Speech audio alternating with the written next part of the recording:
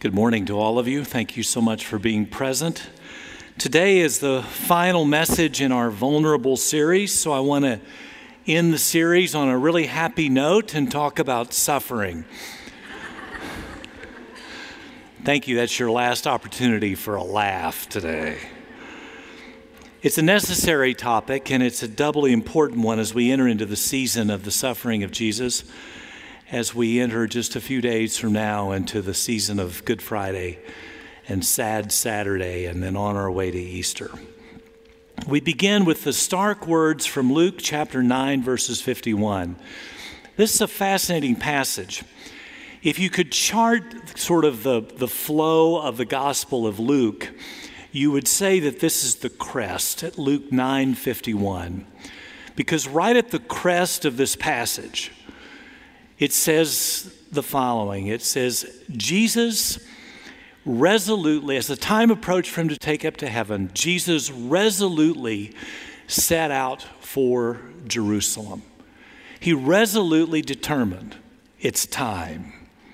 It's time for me to go to Jerusalem. And going to Jerusalem, Jesus entirely knew what that meant. That meant that he would suffer. That meant his time on the cross was coming. That meant that the agony of those days was coming upon him. It meant that he understood the betrayal of one of his disciples. It meant that the frailties of the other disciples would be very much a part of his reality. He knew all of those things were coming. But from that word resolutely, we understand that Jesus set his face to do this. He was utterly determined to give his life for the sake of the sins of all of humanity, determined to suffer and to die, determined to do this. Jesus, who was fully God and fully man, could have turned away from this task. He could have changed his mind. But it goes back to the very words that Paul says in Philippians chapter 2, in what's called the great Christological hymn of Philippians 2, 5 through 11. A hymn the early church sang. When Paul says, by making himself nothing, taking the very nature of a servant, being made in human likeness, and being formed in appearance as a man, he humbled himself and became obedient even to death on a cross. This is why he came. And Luke 9:51 says, the time is now here. He resolutely set his face to go to what met him in Jerusalem. The sovereign God in this moment has now become the suffering God. Even God turned his face away. And even Jesus cried out those sad, sad words when he said, my God, why have you forsaken me? It's almost hard for our limited imaginations to understand this separation, this momentary separation from the Father and the Son. But maybe you do understand it, because I'd ask you the question, have you ever felt forsaken? Have you ever felt forsaken? In a season of extreme doubt or pain or brokenness or difficulty or suffering, have you ever felt forsaken by God? It's not an uncommon experience, and you're no less of a Christian if you've ever had that thought, because it's really painful, and it's tough to find faith in those moments. Let's just name the issue. No one likes to suffer. And a lot of us have grown up into a Christian world which teaches us that being a Christian will basically be a passport to a pain-free life. I wish it were so, but it's not. There are quite a few preachers and teachers who will tell us that if you just have enough faith, you will always be prosperous and well, and that works great until you're not prosperous and you're not well. Suffering can be avoided by the things that we avoid doing, but all suffering cannot be avoided. And it can't be avoided by just believing the right things or writing checks to the right preacher. It isn't the case that we're going to have pain-free lives. So let's get to the bottom line of this. Every day in our world, every day, tens of thousands of people experience tragedies. Some of them are right near us, and some of them are all over the world. They experience tragedies, many from war, from famine, from some other kind of evil or disaster. And if you're one of those tens of thousands of people who on this day is suffering from something, then I hope this message is helpful to you. Human beings have an amazing psychological capacity to do something. And I guess we're designed this way in part to sort of protect us from overt fear all the time. But there's something in our minds that tells us, I'm not going to suffer. That's something other people go through. Well, the truth is, one of these days we become the other people. And we suffer, and we hurt. And whether that's a physical malady or something tragic that's happened in our lives, there has to be some way to get a grip on what God has to do with this whole notion of suffering. We usually think when we're suffering, or we're tempted to think that it's for the poor people to suffer, or for those who aren't careful, or for those who have done something wrong. Well, they suffer, but so does everyone else. The great Christian writer and pastor Tim Keller, a few years ago, wrote an important book on suffering. It's called Walking with God Through Pain and Suffering. It's a great book. I recommend it. Among the things he said in that book is this quote: "No matter what precautions we take, no matter how well we have put together a good life, no matter how hard we have worked to be healthy, wealthy, comfortable with friends and family, and successful in our career, something inevitably will come along and ruin it." Now, after that quote, you're likely depressed, and you're ready to move on to another topic. And I'm almost there because it gets better. But we need to probe suffering and the meaning of it just a little bit longer. Viktor Frankl was a Jewish psychiatrist who spent 3 years during World War II in a variety of prison camp experiences and Nazi death camps. He experienced unimaginable pain and misery in that experience, just unimaginable, as he watched other people suffer and die and himself suffer. He concluded that happiness was impossible in those kinds of conditions. But he discovered that finding meaning was possible. And though he came at it from a tradition of the Jewish scriptures, the Hebrew scriptures, the Old Testament we'd call it, he might as well have been speaking the Christian scriptures when he wrote about his experience after the war. His words echoed those of Jesus when Jesus said, "Blessed are you who mourn, for you will be comforted." He experienced the meaning of the comfort that comes from God. If that isn't true, there's no way to square the circle of what Jesus said in the Sermon on the Mount. "Blessed are you when you mourn, for you will be comforted." How else can you be blessed unless you're comforted? How else could it be that when we mourn, when we're in deep grief, when we're in deep pain, that God, the living God, the eternal God, actually comes closer to us? He comes beside us. He befriends us. And he comforts us as only he can. In seasons of suffering, whatever your suffering might have been, maybe you've discovered the same truth that other Christians have found over time. And here's the truth. You don't really know Jesus is all you need until Jesus is all you have. You don't really know Jesus is all you need until Jesus is all you have. If we were a gathering of just secular people and we were talking about the subject of suffering, I would fully expect secular people, non-believing people, and they would be honest in feeling this way. If you were on the topic of suffering, if they would say, suffering to us just seems, frankly, stupid. It's pointless. It's ridiculous. Why do we suffer? There's no good that could possibly come from suffering. The Christian faith sees it a different way. It's not just a dumb circumstance that happened, or it's not just something that's pointless. From the Christian perspective, in Tim Keller's words, we are pounded and shaped as if someone on an anvil, with someone pounding an iron hammer, bending us and shaping us and forming us into the person that we're called to be, into the image of the living God.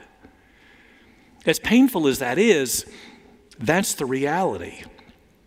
Suffering is that thing that puts us in the crucible of the pounding and the hammering and the change process that we go through internally and in our souls to meet the needs of suffering.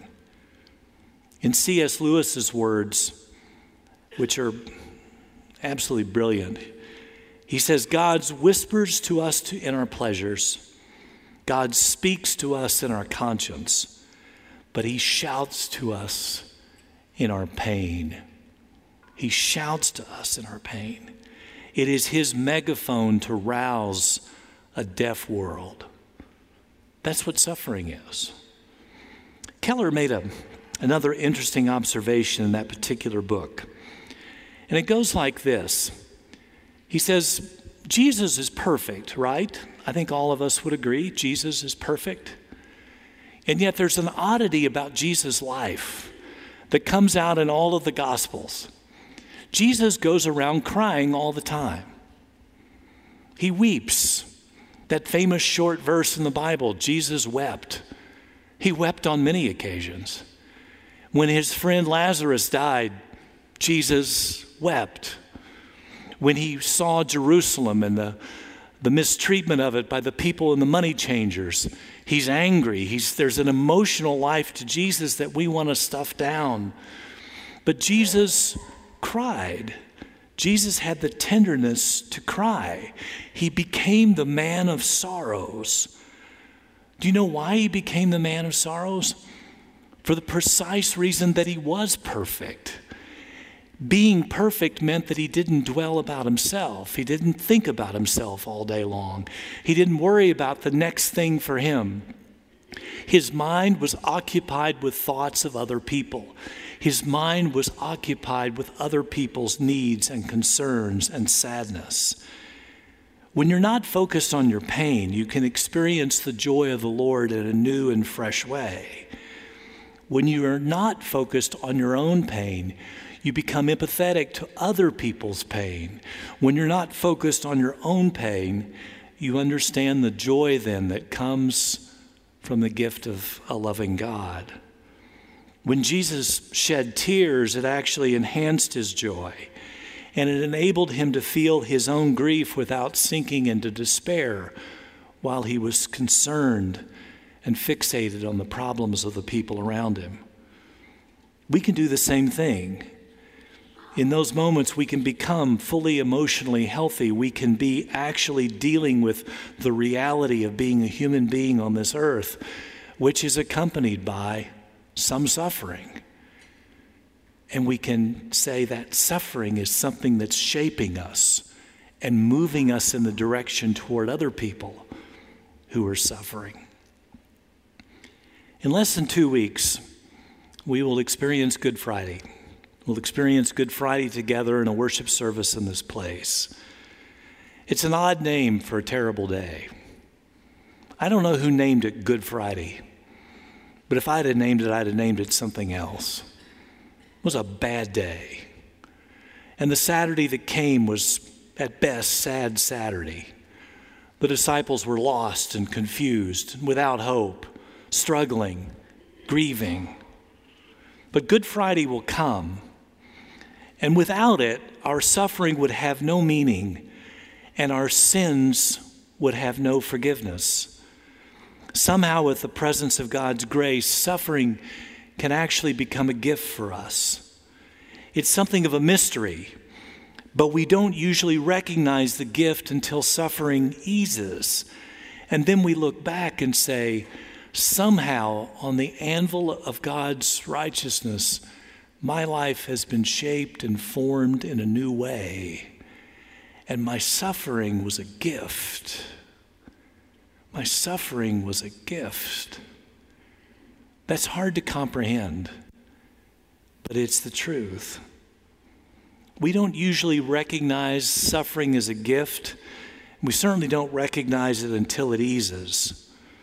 But if you're someone now who is suffering, if you're suffering in silence, please know that it's possible that this suffering you're going through can make you better and not more bitter, can make you stronger and not weaker, can make you more joyful and not make you miserable. It's a counsel of content that's just hard to get your arms around if you're in the middle of it. But it's true. And it's not a counsel of just toughening it out. Oh, there are times when you don't feel well, you have to just tough it out. That's probably a good thing to do. But the Stoic philosophers, that's all they would tell you could do. If you're suffering, you're just be miserable. That's the best you can do. Just tough it out. Our suffering is different than that. We believe our suffering is leading us somewhere better. It's leading us somewhat closer to God. It's leading us to a better understanding of our dependence upon the work of the living God in our life. Those are some of the purposes of suffering. But just be aware in your suffering, you're not alone. Not only is God with you, there is a community of people who are with you and who want to come alongside of you. And in that suffering, in some wondrous way, we actually become united with the sufferings of Jesus, which draw us ever more into his presence and into the reality of his life. The early Christians had more than their share of suffering. For about the first 3 centuries of the Christian movement, they suffered tremendous persecutions. It wasn't until late in the 3rd century when those persecutions began to ebb. And in the 2nd century, there were various plagues that came about in the cities of the Roman world. They were severe, they were contagious diseases, they were horrible things that were happening as thousands and tens of thousands of people were dying. But something odd happened. In the midst of those plagues, in the midst of those heartaches and struggles, most of the people in those large cities who were well just fled the cities. It's what I would have done. Get away from the plague. Go hide out until this thing passes. But there were Christians in those places. There were lots of Christians in those places. And they decided as the early church to say, we'll stay here. We'll minister to the needs of the sick. We will be with those who are suffering. We will be with them if they die, and we will be with them if they live, but we're staying. There's 2 realities about that from the 2nd century. One is the birth of the movement of Christians involved in medical care. It's no accident that so many hospitals are hospitals of faith, of places of faith. And it's no accident that Christians simply understand that our role as people of God is to be not just tougher people. We're no better than anyone else, but simply followers of the suffering Christ. And that suffering is something that we can enter into and be the one who offers grace and mercy to those who are struggling. If you're suffering at the present time, don't worry about changing the world. Don't worry about your responsibilities right now and the future. The counsel would simply be just draw close to the loving God. And as best you can, consider it an odd privilege to be able to unite your sufferings with those of the suffering God. Like the resurrection, your pain will one day end. The resurrection is the promise of what happened to Good Friday and Sad Saturday. The resurrection was reality. And the resurrection is reality for us, even in our suffering. Your pain will end. I don't know when, but I know how. Your pain will end by the grace of God, who in his own timing and in his own way will decide when the time of your experience in the furnace will end. And you'll see light again, and the pounding will stop, and hope will grow. That's the promise of God. Would you pray with me?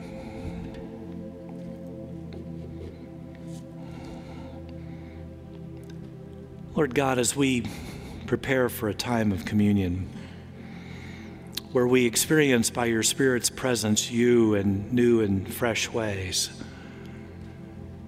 we thank you that you are as near to us as you could ever be. And you're right here with us. And that sometimes in seasons of suffering and pain, we actually experience this draw toward you. May that be so for any who are struggling today. God, as we come to this your table, we also come with people who probably have brought some pain upon ourselves, and we probably brought some pain to other people. So for just a moment, we confess our own sin, and we ask for your mercy and your cleansing, your wholeness, your gift of life.